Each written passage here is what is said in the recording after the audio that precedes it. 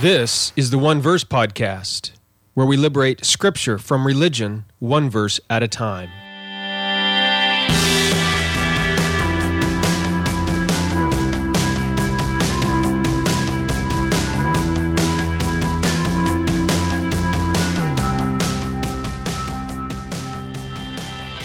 Welcome to 2016 and the first episode of this year from the One Verse Podcast. In case you didn't realize, these are getting published on Thursdays now instead of Monday. It was too difficult for me to get them out on Monday, so I moved them back a little bit.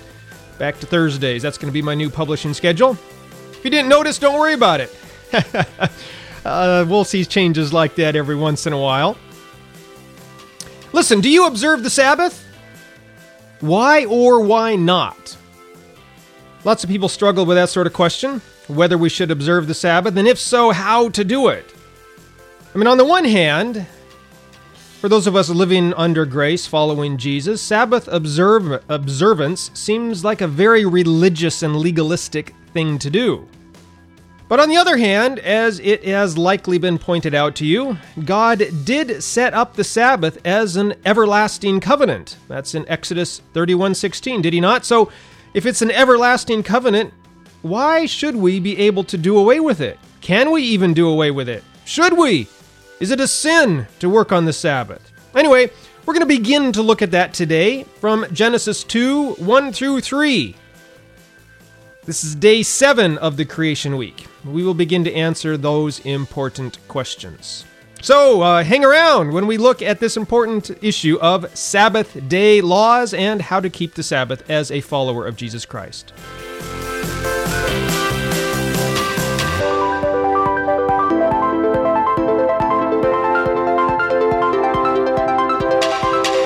Hey, this episode of the One Verse Podcast is brought to you by Theology.fm. It's another podcast of mine where I share with you some of the pastors, theologians, and podcasters who have been influential in my life. You can find Theology.fm on iTunes or just go to Theology.fm. It's sort of an online, on-demand theology Bible study radio show. Not really radio, but anyway, you'll see. I listen to a lot of podcasts, and I share some of the best ones that I listen to through those episodes over there at Theology.fm. So go subscribe. Find them on iTunes. Just search for Theology.fm or whatever way you use to listen to your podcasts. You can find them that way also, I think. If they're not on your favorite app, just let me know and I'll try and add it. And with that in mind, let's get into our study today of Genesis 2, 1 through 3. And day 7 of the creation week. Unless you're brand new to Christianity, or maybe you've been living under a rock for most of your life, you probably know that many forms of Christianity have numerous traditions, rules, regulations about what you can and cannot do on the Sabbath. And when I was growing up, I thought that the Sabbath was on a Sunday. Sort of that is a common view in many churches. And I clearly remember that when I applied for my very first job, I got a job, flipping hamburgers at Wendy's. I told the manager who interviewed me that I couldn't work on Sundays, because I'm a Christian. They hired me anyway. They said, "Oh yeah, sure, we can work with that." I remember though, after about a month of working there, the manager scheduled me to work on a Sunday. So I was torn. On the one hand, I wanted to be responsible. I wanted to be a good employee. I wanted to work the schedule that I was assigned to work. But on the other hand, I did not want to violate God's command to observe the Sabbath and keep it holy. I wanted to obey God, but I also wanted to keep my job. So I went and talked to the manager and reminded him, hey, remember when I was interviewed, I said I couldn't work on Sundays. Well, you have scheduled me to work on Sundays, and so what should I do? And he said, well, see if you can switch your shift with somebody else. They were willing to work with me on that. So I asked around and found someone who was able to switch shifts with me, no problem. Well, this continued to happen a few more times. He just continued to schedule me on Sundays, and I continued to just try to find people to switch my shifts. But one week I was unable to find anyone to switch my shifts with, so I had to decide, am I going to go to work or am I going to go to church? I remember talking with my parents. My father was a pastor at the time, and they told me that, look, As long as I didn't make a habit out of it, it would be okay. They figured it would be okay for me to work every once in a while on Sunday. So I worked that Sunday. Remember, I went to church, and then I slipped out about halfway through the service. I felt so guilty leaving right before the sermon started, but I went to work. And I do remember feeling a little bit guilty for violating the Sabbath. Eventually, I became a pastor. I always thought it was ironic as a pastor that my busiest and most exhausting day of the week was Sunday. When many pastors said that you couldn't work, well, that was the day that was most exhausting for me. It was the day I worked the hardest. Of course, somewhere along the way, and you might be realizing this as well, somewhere along the way I realized that Sunday was not the Sabbath at all. That's sort of how I justified it, partly in my own mind. Saturday is the Sabbath. That's the biblical Sabbath. It starts on Friday night, Friday sundown, and goes to Saturday night at sundown. And again, lots of people realize that, and so different religious people, even among Christianity, they have different rules about what they can and cannot do on the Sabbath. In fact, I don't know if you ever saw the movie Chariots of Fire or maybe read the book. You recall that the main character there, Eric Liddell, this Olympic sprinter, he refused to run one of his Olympic races on Sunday, the one that he was for sure going to win. He would get a gold medal in it, but he refused to run because he did not want to compete on the Sabbath. And it was, ironically, he could have run because the race was on Sunday, not on Saturday, so his race was not on the Sabbath at all. But you see similar things today from different people and how they try to practice the Sabbath, observe the Sabbath, obey the Sabbath, and different religious groups have different rules. Some religious groups go to church, attend church on Saturday. There's some religious groups who refuse to do anything on Saturday or on Sunday, depending on their view, that might be considered work. Even it's extreme in some groups they can't light a fire or even light a match. They can't ignite their stove. Some groups won't even turn on a light bulb on whatever day they think is the Sabbath. They can't carry a burden. They can't go on a hike or go on a long walk of a certain distance. They can't, cook any food. And so there's these different rules and regulations. And all of them, to be honest, these rules and regulations can become quite burdensome. It sometimes, ironically, becomes a lot of work to not work on the Sabbath. In fact, a while back, I preached a couple sermons on this very topic. I showed how Jesus came to liberate and free people from how they had made the Sabbath too much work, too difficult to observe. That's in the first 11 verses of Luke chapter 6. I'll link to those in the show notes if you want to go read those sermons on that I preached. That was about 10 or 15 years ago now, I guess. Jesus came to bring sanity back to the Sabbath, and so I preached sort of how Jesus taught that. And the point I taught back then is very similar to the point I'm going to be teaching here from Genesis 2, 1 through 3. In fact, to make that point, the point that Jesus made and the point that I want to make here, I purposefully waited to begin studying for this podcast episode until after the Sabbath had begun. I waited until after sundown on Friday, January 1st, 2016, to begin studying Genesis 2, 1 through 3 for this week's podcast. I thought I'd start off the new year right by purposefully working on the Sabbath. And now, why did I do that? Why did I purposefully do work on the Sabbath? I did it as an illustration of what this text is actually teaching. I purposefully worked on the Sabbath as a fulfillment of the Sabbath. Yeah, you heard me right. I purposefully worked on the Sabbath as a fulfillment of the Sabbath. Are you confused? Yeah, we're going to see that Genesis 2, 1 through 3 is not teaching about the cessation of work, about ceasing all work, but is teaching something else entirely. So to see that, let's just dive right in and begin looking at Genesis 2:1. Genesis 2:1 says this: "Thus the heavens and the earth and all the host of them were finished." All right, so the seventh day of creation begins very similar to the first day of creation with the mention of heavens and earth. And that's in Genesis 1:1. In the beginning, God created the heavens and the earth. And so now day 7 talks about the heavens and the earth, sort of it's showing the bookends here, the beginning and the end. And this is how day 7 begins. Genesis 2:1 also uses this term, all the host of them. There's a little bit of discussion and commentaries and so on what that is referring to. Some scholars think it refers to angels. Some think it refers to the stars, heavens and the earth, all the stars.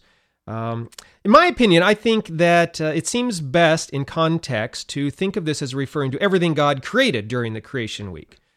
So other scholars agree with that view as well. Then Genesis 2:2-3 says this. It goes on to say this. And on the 7th day, God ended his work which he had done. And he rested on the 7th day from all his work which he had done. Then God blessed the 7th day and sanctified it, because in it he rested from all his work which God had created and made. And that's how the creation week ends, at the end of Genesis 2:3 there. So note first of all, there's no statement in these verses which conclude the 7th day. All the other 6 days, at the end of them, we have this sort of formulaic statement, Moses writes, which says, it was evening and it was morning the first day. It was evening and it was morning the second day, and so on. But we don't have that for this 7th day. And many scholars believe that was intentional. The reason for that is because the 7th day has no end. It's envisioned as a perpetual day. Day 7 is never concluded. The 7th day is ongoing, and this is quite significant, as we are going to see later on. It's important to note as well that when these verses talk about God ending the work which he has done and that he has made, the normal word for the creative activity of God, it's the Hebrew word bara, is not used. Instead, it's very curious, Moses uses the word malaka. It's a different Hebrew word. And usually, in fact, everywhere else this word is used in the Bible, it refers to human work. So it's surprising that Moses uses this word, which is used for human work, to refer to the work that God himself has performed. And why does Moses do that? I think this is partly because the work that God performed is now becoming the work that humans perform. We've talked about all this. The things that God did in Genesis chapter 1 are the same things that he now assigns for humans to perform.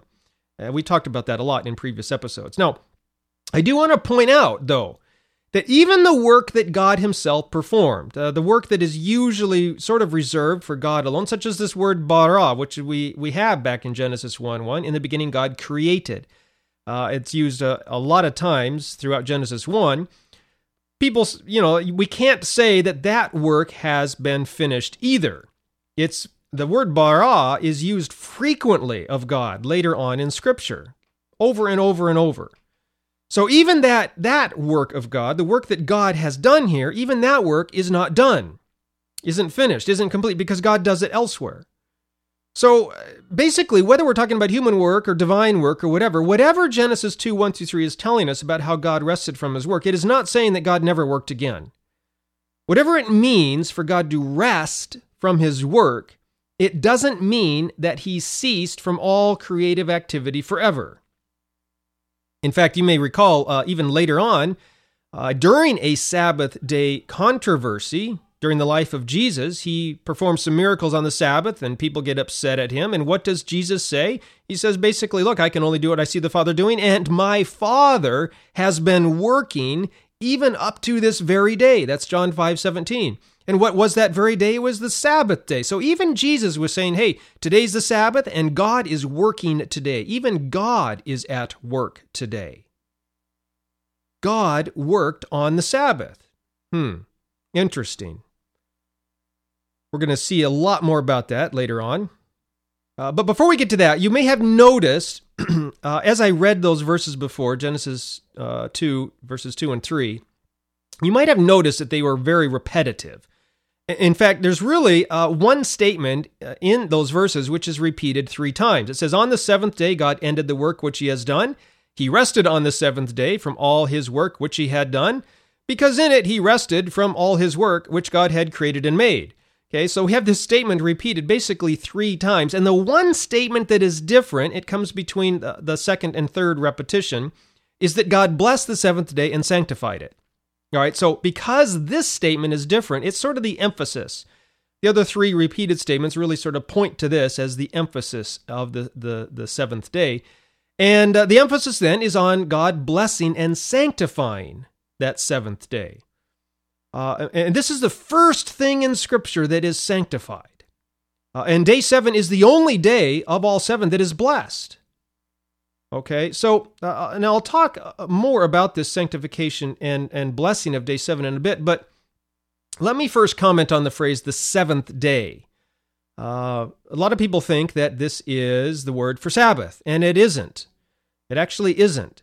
The formal word for Sabbath day in Hebrew isn't actually used here. Now, the root is, which is seventh. Sabbath is sort of a special word, Hebrew word, which is referring sort of to the seventh day, but the formal word for Sabbath isn't used. Instead, it's the root word for seventh day. And if Moses had wanted to institute the Sabbath observance here, then the question is, why didn't he formally name the Sabbath? Many scholars suggest that this is because in the Babylonian religion, remember Moses is writing a theological polemic against some of the religions of his day, and in the Babylonian religion, the 15th day of every month was considered holy because this was the day of the full moon. And in their language, they called this day Shabbatu, or in Hebrew, it would be Sabbath, the formal word for Sabbath. So a lot of scholars think that Moses is refraining from using the formal word here, just as he refrained from using the formal terms for the sea, Yamim, or Yam, he used the word Yamim, seas, plural, rather than Yam in 120, because there was a Babylonian deity, or a Canaanite deity named Yam for the sea. And then also, rather than referring to the sun and the moon in 116, he just referred to the lesser light and the greater light. We talked about all that in those episodes. So same thing here. Rather than use the word Sabbath, the formal word, because this was a word in the Babylonian religion which referred to the holy day of the 15th day of the month because of the full moon, Moses just talks about the seventh day instead. But aside from that, I think there is another reason Moses refrains from using the normal word for Sabbath here in Genesis 2. The formal word for Sabbath isn't actually instituted by God until Exodus 16 and Exodus 20, when God ordains the seventh day as a day of rest. Here in Genesis 2, the formal word for Sabbath rest, the Sabbath day, is not used because the rest of God on the seventh day is not a Sabbath rest. It's something else entirely. Now, so what is it? That's our question. And again, we need to remember that Moses is writing this theological polemic. See that here as well. Day 7 is also polemical against these other religions. Now, first of all, though, you need to understand these other religions did not have a day of rest. This sort of day of rest that get instituted by God to the Israelites later on, this Sabbath rest, was unique to Israel. However, other religions did have something sort of similar. The Egyptian creation accounts do talk about the creator gods resting after creation is finished. Remember, the only reason they created humans was because they were doing too much work. The gods were, and they got tired of it. So they created humans to do all the work for them. And when they did that, it said now the gods were able to rest from their work because they had humans to do it. The thing is, in the Egyptian creation account, the rest of the gods happens every night. Creation in the Egyptian accounts only takes 1 day rather than 7, and so every night the gods rest at night. Sort of, I suppose, how humans sleep at night after a day of work. But beyond that, with this idea that the gods created humans to do all the work for them, we sort of see that idea here, and I've been talking about it as we go through. God's actions, his 7 activities in Genesis 1 are similar to the activities that God then assigns to humans. And so, in a way, God gives his work to humans, and then God rests. We saw this in Genesis 1, 28-30. He gives them these three activities, gives humans these three activities to carry out. And then after God gives mankind these activities, then God rests here in Genesis 2. But the thing is this is very different from what we see in these other religions. God does not rest so that only humans can do the work. No, what we actually see is that God rests and then invites humans into this rest with him. And this is very different from what we see in other religions. God didn't just create us so that he could rest and we do all the work. No, God created humans to join him in his work and also join him in his rest. So, following right after the creation of mankind, it's clear why God can rest.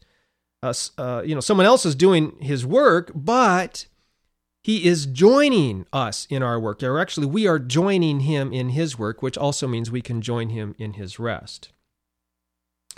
Scholars also point out that in some Mesopotamian religions, the 7th, 14th, 21st, and 28th days, you might recognize those are all multiples of 7, of the month are considered to be unlucky. Did you know that? Yeah. Every seventh day was considered to be unlucky. So basically, by instituting every seventh day here, as Moses does, as holy and blessed, Moses is counteracting that idea and basically saying there's no such thing as an unlucky day. In fact, the day you think is unlucky is actually the day God blessed and sanctified. So it'd be like today if some pastor came out and said that Friday the 13th is the most blessed and holy day of the year. A lot of people say, what? Friday the 13th? No, that's an unlucky day. Well, that's what Moses is doing here. Some Mesopotamian religions thought that every seventh day was unlucky. And Moses is saying, no, this is the blessed day of the week. This is the sanctified day. This is the holy day. All right, so all of this makes day 7 polemical against the religions of that day. However, we still haven't seen the most significant challenge to these other religions, which also, as it turns out, is the most significant challenge to many forms of Christianity today, and is also the most important truth from day 7. And we can begin to discover the significant truth by asking why the creation week ends as it does. Have you ever even asked yourself this question? Why does Moses include a day of rest at the end of 6 days of creative work? Probably if you're like me, you've never even asked the question. Traditional Christian understanding of this account is that Moses is recording in this historical record how the universe was created. And so all he's doing is recording that on the 7th day, after everything was created, God rested, and this gives sort of a theological reason for the Sabbath day rest that Moses then institutes later in Exodus 16, in Exodus 20. But step back and sort of look at this with new eyes. Did God need to rest? No, of course not. So why even is there a day of rest? And we've said before that the pinnacle of the creation account here in Genesis is the creation of mankind. So, once mankind is created and sort of commanded to continue his work, why even tack on this 7th day on the end? What's the point? Or if mankind was going to be the pinnacle of creation event, why not put him on the 7th day? If day 6 is the pinnacle and climax, then what does this mean for day 7? Why is it even there? It sort of seems to serve little purpose other than maybe to justify God's command later on that, hey, you should take a day of rest because I did after creation. And for that matter, why does God need to sort of give us an example to follow? Examples help for sure, but there's lots of commands in Scripture where God just says, do this because I'm God and you're human and it's my commandment, so do it. He doesn't really need to do the example the way we have here in Genesis, the 7th day in Genesis 2. And of course, he didn't get tired or worn out. It wasn't that rest was necessary. He didn't need a day of rejuvenation, relaxation. Anyway, these are sorts of the questions that begin to direct you in a completely different idea about what is going on here in the 7th day of creation. God obviously did not get tired. Therefore, he did not need to rest from work. And if God wanted us to take a rest from our work, fine.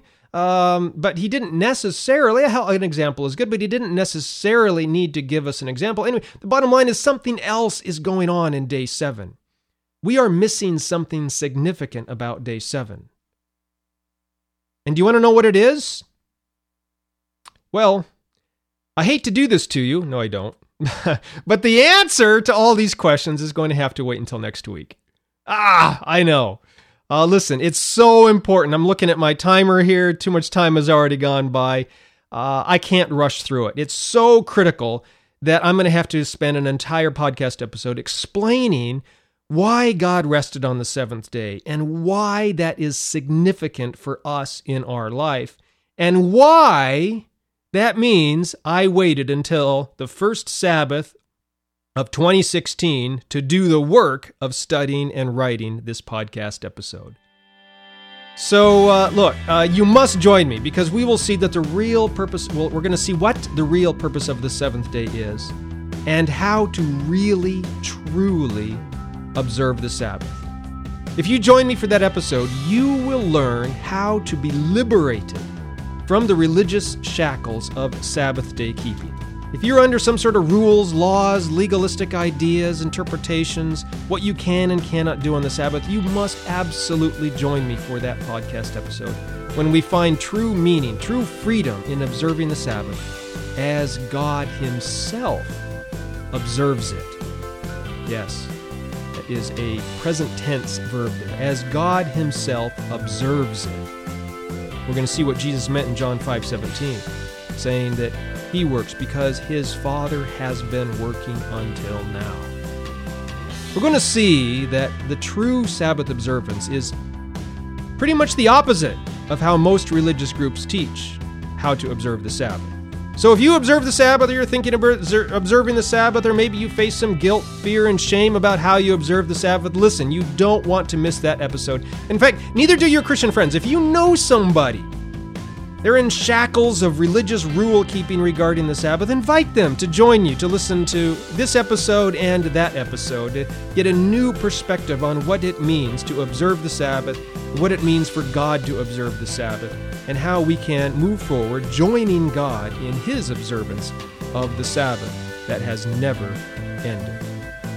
So between now and then, invite them to subscribe to this podcast, listen to this episode, and join you in conversation about what the Sabbath is and how to keep it. And if you haven't done so already, I would really appreciate it if you would leave a rating and review on iTunes. All you need to do is go to iTunes, find my podcast, the One Verse Podcast, then click the ratings and reviews link, and you can leave your rating of 1, 2, 3, 4, or 5 stars, and then write a short review down below. This not only is an encouragement to me, but it helps iTunes, the program, know that people are learning and appreciating and enjoying this podcast, and so they then are able to recommend it to others who are searching for Bible study podcasts and theology podcasts. So if you leave that rating and review, it helps them recommend it to other people who then can learn from this podcast as well. Thank you so much. And I look forward to seeing you next time when we study Genesis 2, 1 through 3, and see how to really join God in observing the Sabbath.